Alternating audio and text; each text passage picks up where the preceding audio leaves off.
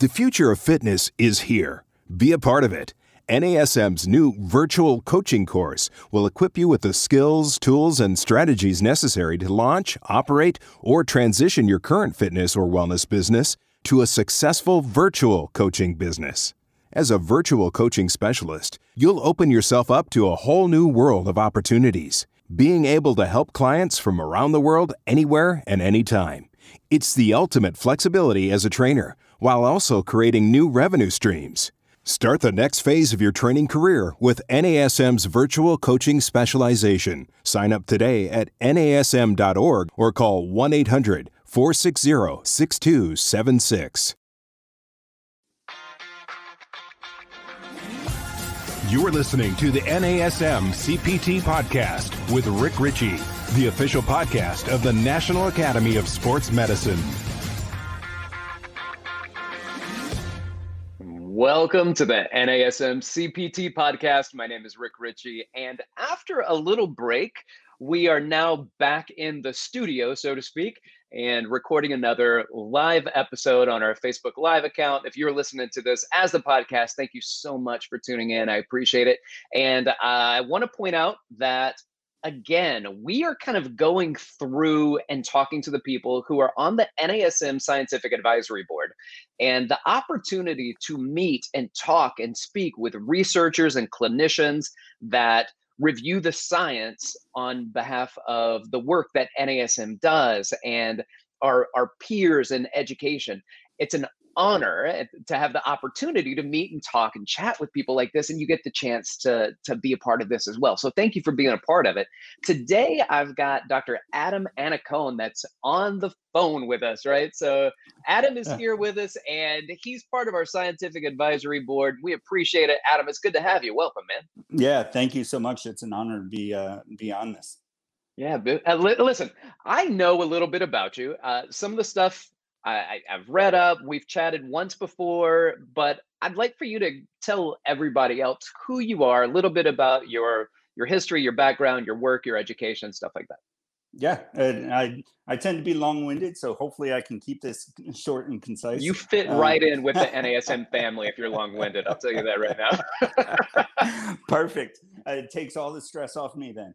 Okay. But Adam Annacone, I'm an athletic trainer by trade. Did my undergrad at Duquesne University in Pittsburgh, PA, a master's at Clarion University in Pennsylvania, got my doctorate at Indiana University of Pennsylvania.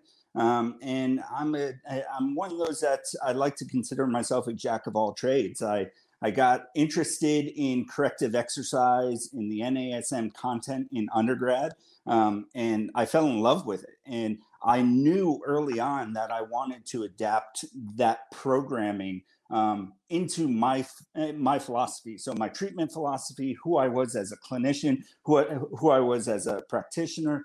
And I can say now for the past 15, 16 years, I dove headfirst into the content, and I've lived it, I breathed it. And now to have the opportunity to serve on the advisory board is, I got to say, extremely, it's such an honor. And I'm really happy to be a part of that. And I've taken this across all different spectrums. So I've worked in the collegiate setting, I worked in a clinic setting, I worked in pro sports, and being able to, again, apply this content to a vast majority of populations and individuals with different goals and things like that has been such an honor. So a little bit of background. I'm more than happy to dive into anything that you want to talk about. Now, what did you do when you worked in collegiate and pro sports?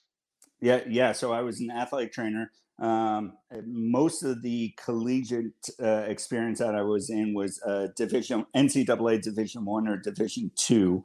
And I've worked a range of wrestling to football to women's volleyball, women's basketball, and really trying to, as that point person, as the athletic trainer, trying to serve as the advocate for my patients. And that includes working hand in hand with the strength and conditioning coaches, with our team physicians, with this medical team of individuals that surround the athlete, and really trying to serve as the quarterback to facilitate the care necessary.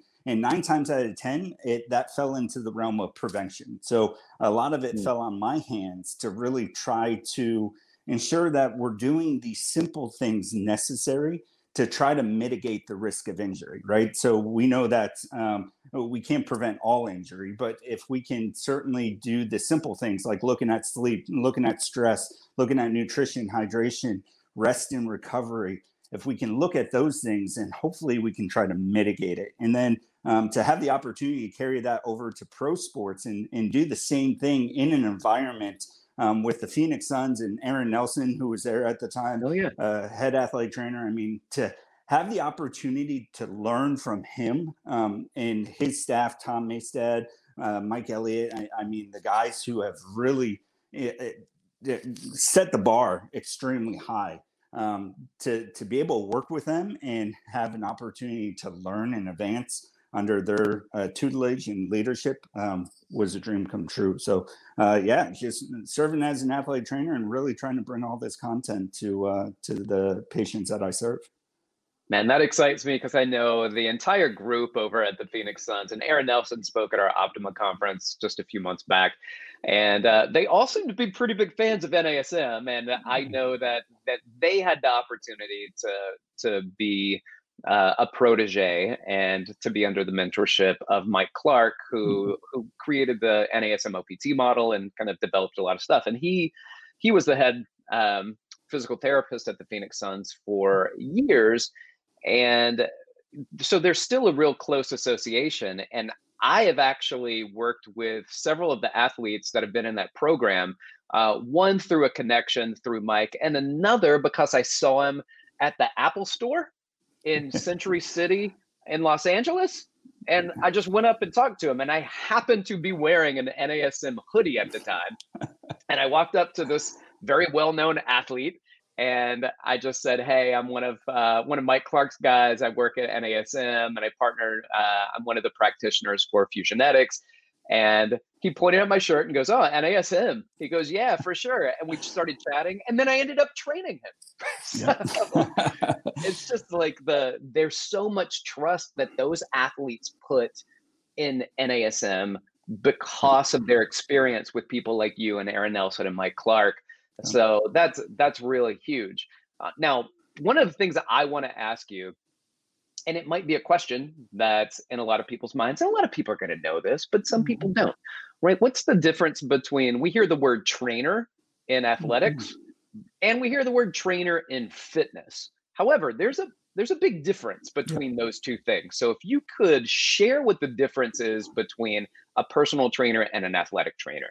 Yeah, and we get this all the time. I even get it from some of my family members, right? I say I'm an athletic trainer, and they're like, "Oh, you work people out all the time," and so it's constantly that education piece. And the title obviously is a misnomer, but athletic trainers are board certified healthcare professionals. They just transitioned their education program to it's now entry-level master's, so you have to have a master's degree, and then you sit for a board exam at the end of your accredited program. So all education programs are accredited, and athletic trainers are really they're the jack of all trades. So we're trained in prevention, we're trained in immediate care in emergency situations, we're trained in rehabilitation, we're trained in fitness and exercise. The easiest way I describe it, you take a physical therapist, a fitness coach, strength and conditioning coach, nutritionist,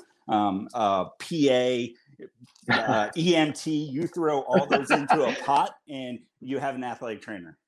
It's interesting. You mentioned the EMT part. So when if you ever watch football and somebody gets hurt really bad and they said the trainers are coming out onto the field, they're not talking about personal trainers who are coming in to see if there's a broken bone or a torn ACL. Yep. Yeah. No, I know a lot of really good personal trainers out there who probably know more than most, but when it comes to emergency situations or torn ACL, I certainly wouldn't want them to take care of me or my kids.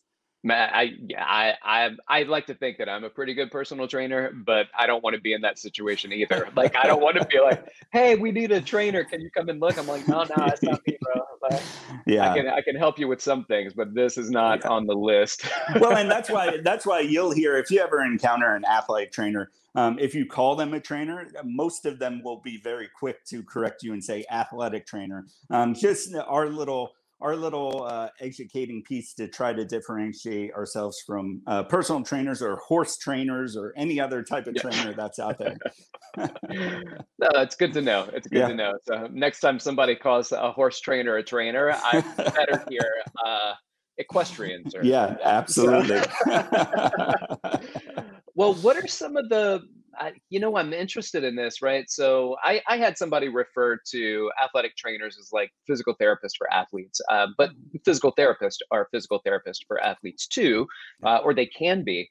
The athletic trainer is really a super mixed bag of things, and I think that you kind of explained that quite well.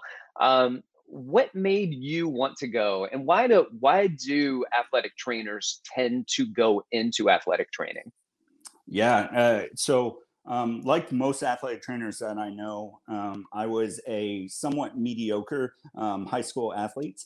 And I one day I was playing volleyball. I rolled my ankle, and my high school was one of the few in the nation that actually employed a full time athletic trainer. Oh, Uh, you went to a fancy school. Actually, it Yeah. was not, but Really? by luck of the draw, we happen to have one on staff, and I was mesmerized by it, right? And I was always curious about the human body and medicine, and I don't know if I had the drive or passion in me, or even desire to take it the med school route.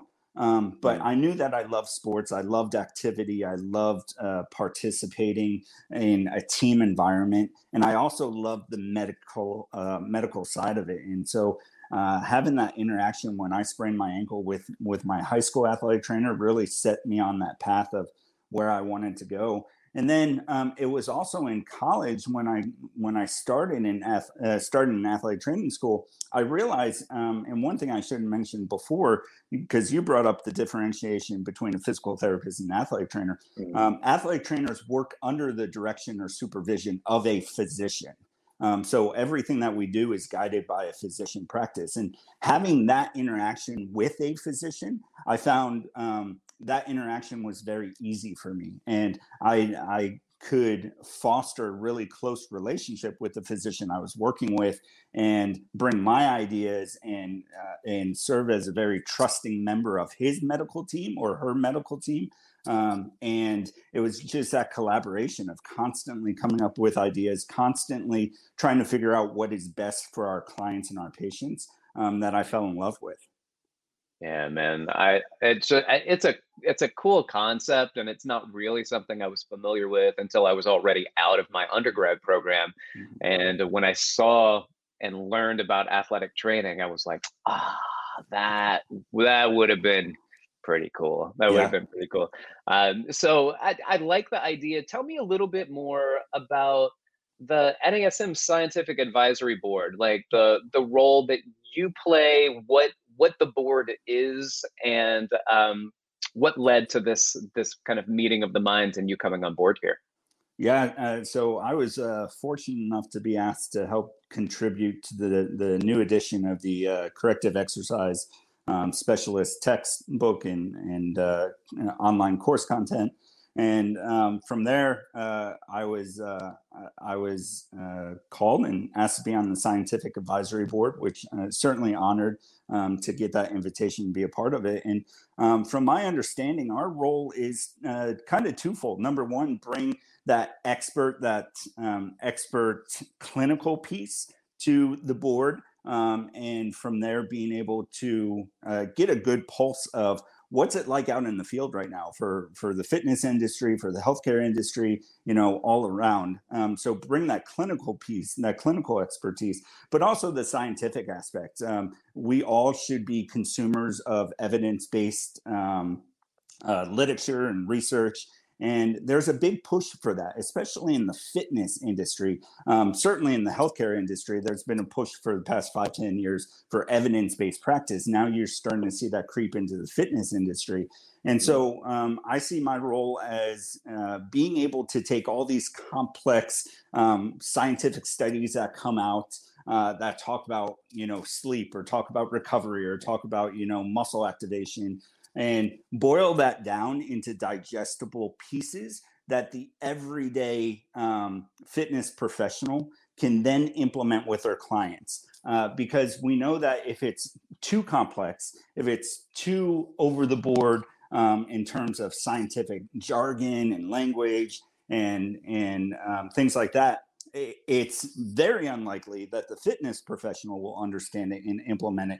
And it's extremely unlikely that the client will buy into it. And we won't have that behavior change. And then, we kind of tend to fall back on what our go-to is.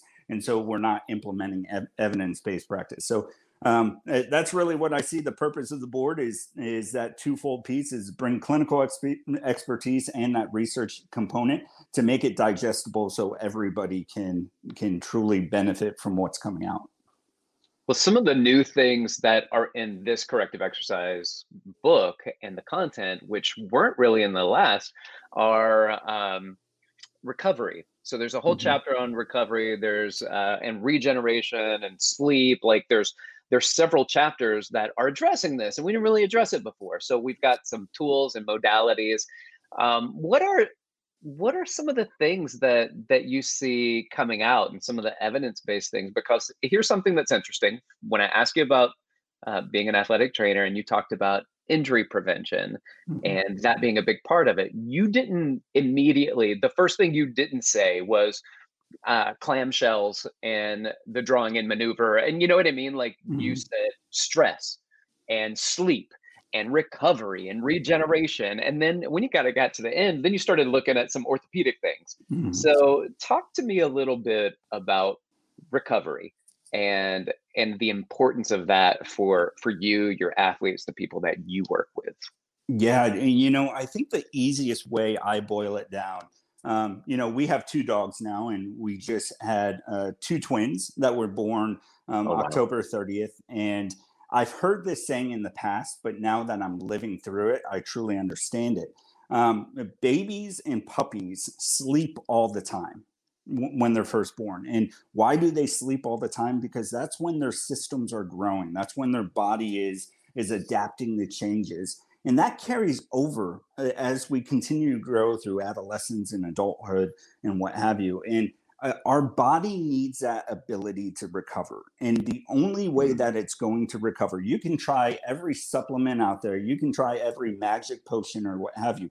But if you're not sleeping, if you're not taking care of your mind and your body, then you are not going to recover. And we talk about in athletics, we talk about availability. And Dr. Mike Clark talks about this all the time. Dr. Darren Padua from UNC talks about this all the time, is the best type of athlete is the athlete that is available to play when called upon, right? And so if we're not taking care of our bodies, if we're not doing the things that are naturally that we're supposed to be doing because our body does it naturally, then we will not be available to play or be available to compete at the highest level when we are called upon. So that's why I think really everything that we can do that's natural to us, sleep, maintaining a healthy and mindful stress level and mindfulness, maintaining proper hydration, proper nutrition. If we can do those simple things, then we can start learning about the complex, moves and exercises and programming and everything else. But if we don't do the simple things, just like babies, we're not going to develop properly. I agree with that. I also want to point out something that you mentioned, which was behavior change. Yep. You talked about behavior change and getting people to learn and understand and follow through with behaviors. Do you think, this is an interesting question, do you think that it's easier to get some of the professional athletes or collegiate athletes to adhere to a program because it's their job than it is for maybe a personal training client, or or some athletes, they've been a pro for a long time and they know what they're doing, and big, they're big for their britches, and I might as well be an athletic trainer. I've done this for so long, Right. But what is the adherence and compliance like between maybe different populations that you work with? Yeah, I don't know if, great question, by the way, but I don't know if I really notice a difference between a high level athlete and, a weekend warrior. And I always say that it's a game of thirds, right? So you have a third of the population who do everything that's asked of them, and you ask them to do, right? They buy into all of this. They sleep well, they eat well, they're really mindful of what their body is doing and how they treat their body. You have another third that's kind of in the middle. It's kind of hit or miss, and these are the individuals that come, the new year, they set New Year's resolutions to work out more, and they stick with it, and then they kind of lose track, but then they stick with it again. And then you have the other third that just wants nothing to do with it. And I think that carries over across all populations. I will say, though, the one thing that perhaps individuals who get paid to do a certain task, so pro athletes get paid, basketball players, they get paid to play, there is a little bit more incentive because your body is your tool to get paid. So if you're not taking care of your body breaks down quicker, and then you're not in the league as long, right? And that's what a lot of the veterans talk about, is longevity. They want to be able to play as long as possible and make as much money before they can no longer do it. And I certainly think there's other populations. You think of a factory worker. He or she may view or have the same mindset, right? I want my body to last as long as possible, or at least until retirement, so I can build up that nest egg and then enjoy the fruits of my labor. Yeah, I feel that that's probably the case. I mean, you and I have both, and you so much more than me, have worked with athletes that are getting paid, and they're ready to show up. But one of the things that they like too is, they like to get a lot of table work, I found. like, Yep. like if I could get you to foam roll, they're like, you know what? How about I just pay you and you work on my gas? Well, but isn't that across the board, right? If I had the For sure. if I had the means to have someone cook for me, I like to cook, but if I had the means to have someone cook for me, I probably would have someone do it, right? Without a doubt. Without a doubt. And I like it, but in one of the things that I talk to them about is, as we speak about longevity in this conversation, and this may be why there are so many corrective exercise specialists within the NBA, so with a specialization through NASM, but also the excellent education that goes into the athletic training and things like that. It is about longevity, because once you're in the league, you're in the league, right? So maybe you can add another inch or two to your vertical, and that would be great. But what would be even better is to not get hurt. Yep. So you're not going to work longer. You're probably not going to get paid a whole lot more just because you work out, but you will continue to work as long as you maintain your skill training, you maintain your technique, and you minimize the risk of injury. Yep. And I think that that's why so many of the athletes have gravitated towards being much more aware of the recovery and being much more aware of corrective exercise. And they're running drills, and they're working with their strength and conditioning coaches, and they're working with their skill trainers, and they're working on game plans, and all of it's important. And we see the big sports have those things, but not all the sports that are out there have those things that are highly challenging to a body. For instance, I like to say that, the programs that are like working out, the cross training, fitness, sport of fitness kind of exercise programs, they put themselves in really a lot of challenging positions, and there seems to be a lot of money in them.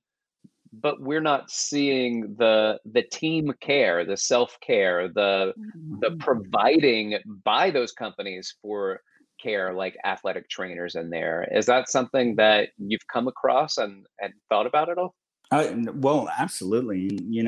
Not to go on a little side tangent here, but we talk about behavior change and with professional athletes and things like that. And I think what is atrocious is what's going on at the younger levels. So AAU basketball, youth football. I'm here in Texas, and what occurs That's a all the big deal. time. And you see these individuals or these kids that are specializing in sports earlier and earlier, right? Because we Yeah. think if we specialize early, that's going to lead to a college scholarship, that's going to lead to big money, professional sports, what have you. But we know only about 1% of high school athletes actually go on to play college, right?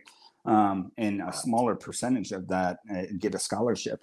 And so, if we're talking about behavior change, if we're talking about building good habits, if we're talking about funding and resources, I think it's a travesty that we don't have the individuals in place at an elementary school, at a middle school, at a high school to provide the resources and the training and the expertise needed to change behaviors that carry over for the rest of their life. Because whether you go Very interesting. into being a pro athlete or not, we Mhm. don't take care of movement. We don't teach proper nutrition skills, rest and recovery. We don't teach mindfulness. All the things we've talked about during this podcast, right? We don't teach that at an early age.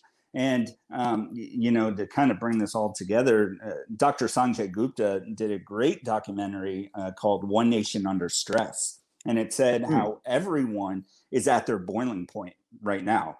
And any event can take us over that boiling point to where we explode. And that's where we kind of see that term, Karen pop up, right? And people Right. are Yeah. videotaping and everything else. And in this day and age where everyone wants to create an exercise that's sexy or looks cool for Instagram to get followers, they tend to forget about the simple things that we need. And so, if we could provide the resources, if we could Right. provide the education, the training, the individuals at a younger age and across the entire spectrum, I think a lot of these injuries, a lot of these stressful situations, this boiling point that us as a society we're at, I think we could maybe mitigate some of that. So I don't know if I got to your question. Quite frankly, I forgot what it was, but Me too. that's I don't even know. I don't even know. I'm but on to the next thing. You've said so many things. I'm like, yes.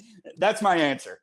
Yeah, I love it. You know what's funny too is that I can probably go on and on about the state of schools and education and what's missing, and it's tough because you as a doctor of education as well, right? Like you Yep. look at what's out there, you look at the education, and you know that there's a system in place, and it's based on some broken material, and then it's got some people that are implementing, and they're trying new things, and they're looking at a flipped classroom, and they're looking at the children and support groups, and the joining of forces, and understanding even us like in an academic capacity, where if you look at the peer um, study. And the peer studies allow somebody, one person, or a group of people, maybe at a university, to do research. Suddenly, that's shared with a group that is educated, and now everybody knows that information. So, one person made everybody smarter, and then the next peer reviewed research, and the next one. And so, our body of knowledge expands and expands, and we become more educated. We would never be able to do that one on one. Mhm. But the problem is when a system as big as an education system's in place, the analogy that you hear is like trying to turn the Queen Mary around, right? Like if it was a small boat and you learned something new, you could adjust and move quickly. But this is a big ship, and it's hard to because you have to pump the brakes in order to make the turn. And if you don't, then it's just a really wide, gradual turn. Yep. And it's tough because I know, even as an educator, there are things that I need to get better at logically, that I've looked at and I've studied, and yet I fall back into my old ways, right? Like, it's easier for me to do this. Same thing as a personal trainer who takes some type of new education, new certification. It's very easy to hear that information, receive that information, and think that it is brilliant. Mm-hmm. But then you have to do the work to make it happen. And it's the work that's hard. Yep. And you realize that maybe you got a pay rate increase because you did that education, but you don't have to really apply it. And that's harder to do. And then we just go back to what we were already doing. And for some people, they've been a trainer for over a decade, and they've gone to courses in education, but they still do the same shenanigans that their high school football coach taught them, because that's what's ingrained in them. Yep. And the exposure to new knowledge doesn't mean that there's acceptance to new knowledge. The exposure to new content doesn't mean there's application to new content. And I think that that's that goes along with our schooling, our education, and even our education, right? Like our education in the fitness industry, it becomes a challenge. So one of the things that I like is, if you understand concepts, then it's easier to learn how to implement it, to give you as an individual the ability to be freer by conceptually, I get it. But so many people just want, can you just tell me what to do? And if you give me a guideline, I think that's why all these diets work. I think that's why there's so many people doing like, hey, you just give me a exercise program and let me do it. And personal trainers do that with their education as well. I don't know. I feel like I'm just rambling at this point, but I get so caught up in this idea of we can do better. We've got the knowledge to do better, but like anything else, we have to work at it. And that's where we tend to fall short. Well, I mean, you brought up so many great points, and as you were going on, my head was going in 4 different paths as to how I want to take this. But I try to tell my students, and I'll use an analogy. Like me as an educator in the classroom, I am constantly bombarded with new techniques, and with COVID happening and shifting all online, I mean, I dove into just about every resource out there to try to be an effective online instructor during these times, right? But it's almost like system overload, to the point where I got so consumed with it that I wasn't actually putting the work in to implementing it. So I was consuming. But then when it came time to actually implement it, I was fried from consuming so much. And I think we see that even in the fitness realm as well. And so what I try to tell my students, and what I try to tell my clients and anybody I'm working with, is one thing that truly helped me out as a professional is developing a treatment philosophy, or a philosophy of how I want to practice. And so I think that served me very well when I went to professional sports in the NBA, because there you have all these companies that are reaching out to you and saying, hey, I have the latest, greatest technology that can do this, that can do that. And how I would evaluate those companies and those products and those tools is I would compare it to my treatment philosophy.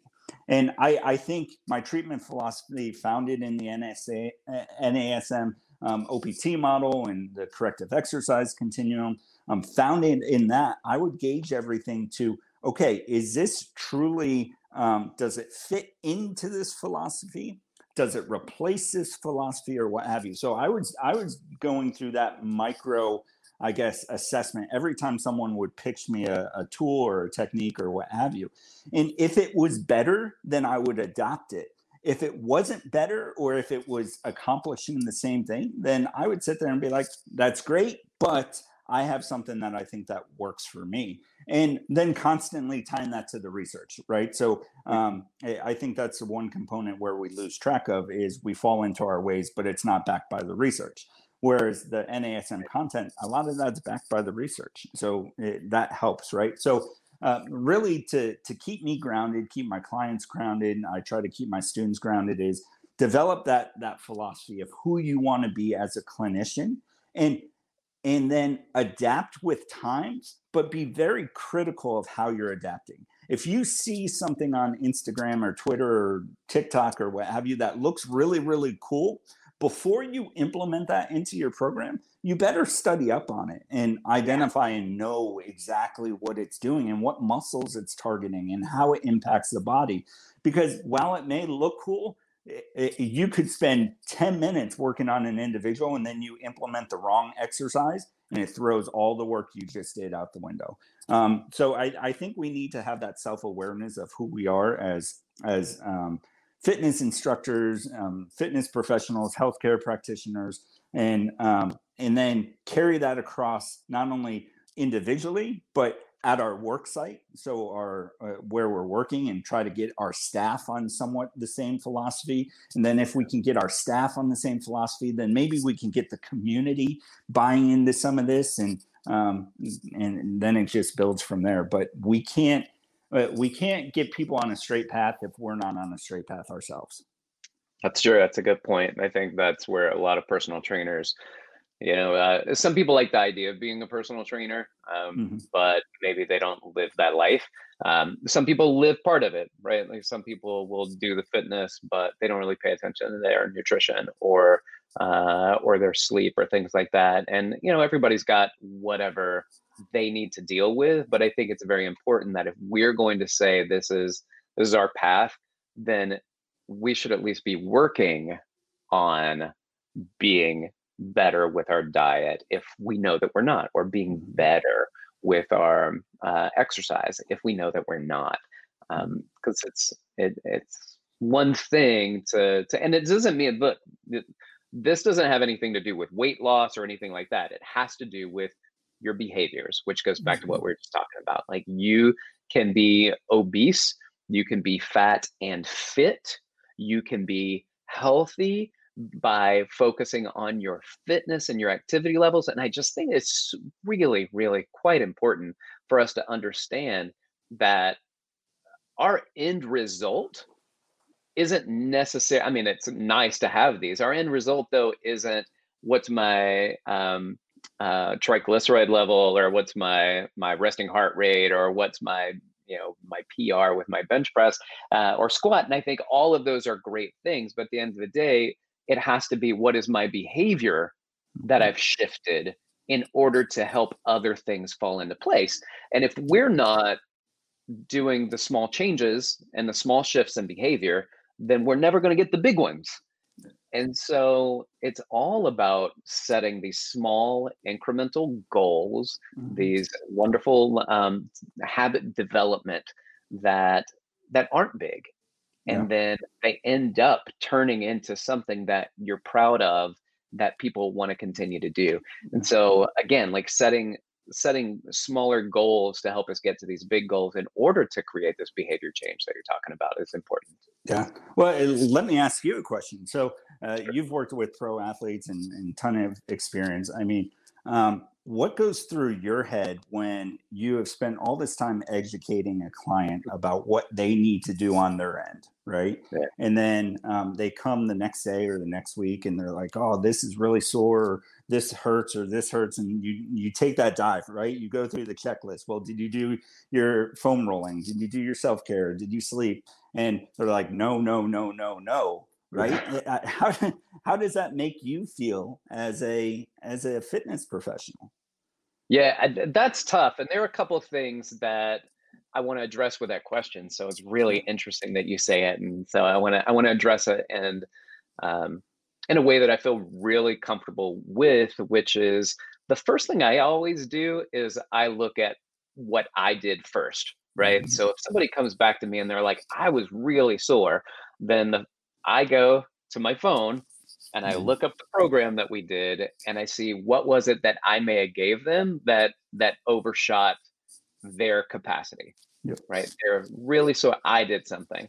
Now, if they text me and they're like, hey, I'm really sore, and it's the next day or the day after, and I go through everything you mentioned, right? Like, can you try some foam rolling, maybe do some light stretches? Can you do an active recovery? So go for a walk and get those legs loosened up. You're going to feel a lot better about it. And they come back and they say, I didn't do any of those things. Um, I think that you have to give people something that they want to do in order for them to do it. And if foam rolling sore legs hurts, Adam, rolling not sore legs hurts for a majority of people. So that's not going to go over well. Most people think that stretching is supposed to hurt. I don't know why, but that's just kind of ingrained in people for some reason. Somehow stretching hurts. So now there's something else that, like, my workout hurts. My way to feel better from my workout hurts, which is maybe foam rolling and maybe it's stretching. My legs hurt to go for a walk. Everything, like, they're overwhelmed, right? So if I contributed to that overwhelming experience, then that for me is going back, looking at my program, seeing what I put on paper for them, and then adjusting that, and then saying, hey, now that you're not sore, can we now start implementing some of those other things? And it has nothing to do with your soreness. Like the foam rolling, nothing to do with soreness. The stretching, nothing to do with soreness. The water intake, nothing. Nutrition, nothing. Like, can we focus on just what is the minimal amount of change you're willing to do in something that you already want to do? And if you don't want to do it, then I'm telling you to do something and make changes that you're not interested in, when you could be making changes in something that you're already interested in. Right. So that's why, like, I try to get good information from people. And when they say I don't, I used to try to make people do what they didn't want to do, right? They'd come to me and like, oh, I don't like doing that. I'm like, you're going to love it with me. And then maybe it lasts for a few months or whatever, and they've had enough. I actually had a client just recently. I've trained him for years, and I do a warm-up. It's a warm-up that I like doing with majority of my clients. It's a really dynamic warm-up with a medicine ball. And one day he was just like, I hate doing this. I just hate it. And I was like, we will never do it again. I didn't know you hated it. To me, it's a benign, dynamic warm-up, right? But for him, it was something. It was his bugaboo when he came to the gym, and he knows that he's going to do it every day. So he doesn't look forward to it every day. Right. So I'm the professional, which means I'm armed with the information to change the workout. I can change it because I should have the capacity to understand how I can implement something else that doesn't suck for this guy. Well, so that's your philosophy, right? So you have identified that with every client that you're working with, you implement a warm-up, and you're confident in that. And then when a client comes along and says, I hate this exercise, you're not completely discarding the warm-up. You're just making that modification. And so I think that is a prime example of exactly what I was getting at before, is being confident in our system, right? We develop a system that we think we trust, and then we're the keepers of that, where we have knowledge in different exercises and different, components and tools that we can implement. And we can certainly provide that individualized component to our clients that set them up for potential success. Yeah, for sure. Adam, I want to do this real quick. Thank you for everything. But Greg, who you have known from years past, is our producer here on the show. And we usually go to Greg and ask for some questions. There he is. Hey, Greg, how you doing, man? Oh, good. How are you? Good. Do we have any questions on our Facebook Live feed for Adam? Yeah, there was one from Jim in the feed, and Adam, he kind of wants to know what your experience in the MBA was like and how that helped kind of form the way that you're teaching people now. Yeah. Well, Greg, thanks. Jim, thanks for the question. Great question. There's nothing really that you can compare being in the MBA to. I mean, I found myself every day pinching myself saying, wow, how did I get here?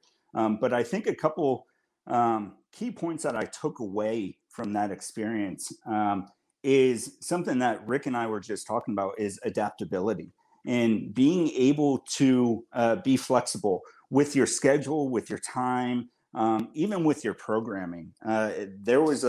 I went in, I think my first year with the Suns, and you have somewhat of a ego and what have you, but you need to learn to check your ego at the door and realize that these individuals are getting paid a lot of money, and it's no longer about you, it's about the team you work with. And so I had to rely on Aaron Nelson, Tom Maystad, Mike Elliott, everyone, all the other professionals at the Suns, and know my limitations and realize, hey, I'm over my head here. I need some help. My athlete is telling me this, and I just can't seem to help them out. So can you guys help me?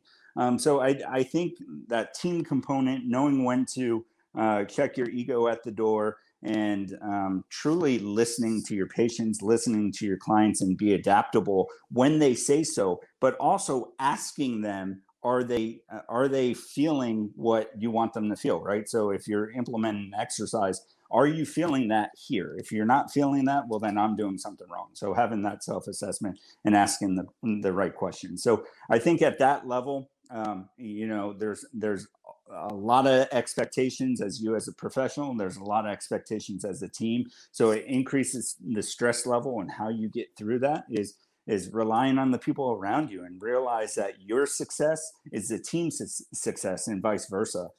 So the more you can be a team player, the better you can be as a professional. And that's one of the biggest components that I took away from that. That's very nice. I want to bring up one more thing, because we are running short on time. And so I did want to bring this up, and it goes into what Jim was talking about pro sports. And I have a lot of individuals that may ask me, if I get my PES or CES or this, I'd like to be able to work with athletes, which is fine. But sometimes they put the word professional in front of it. Mm-hmm. And at that point, I have a hard time, because I'm like, well, that's probably not going to happen, right? Like, if you don't have a degree in the field, mm-hmm.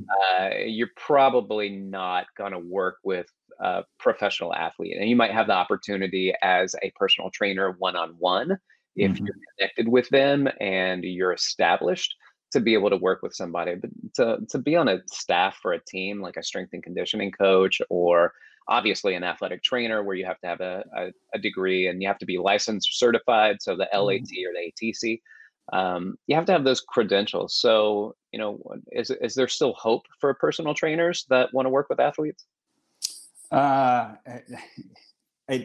think it is becoming harder and harder for that path. I think you mentioned it perfectly. Is you have to have that degree. You have to have that licensure.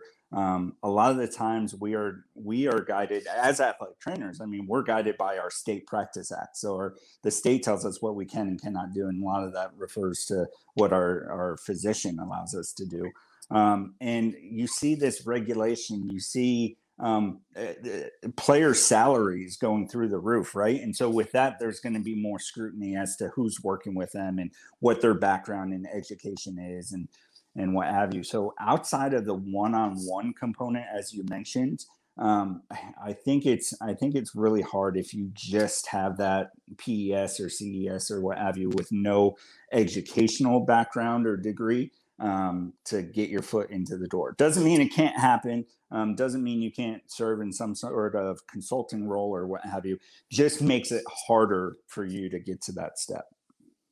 Right. Perfect. Well said, sir. Thank you for your time and your insights. If people want to learn a little bit more about you, maybe reach out to you or follow you on social. If you do social, how can they do that?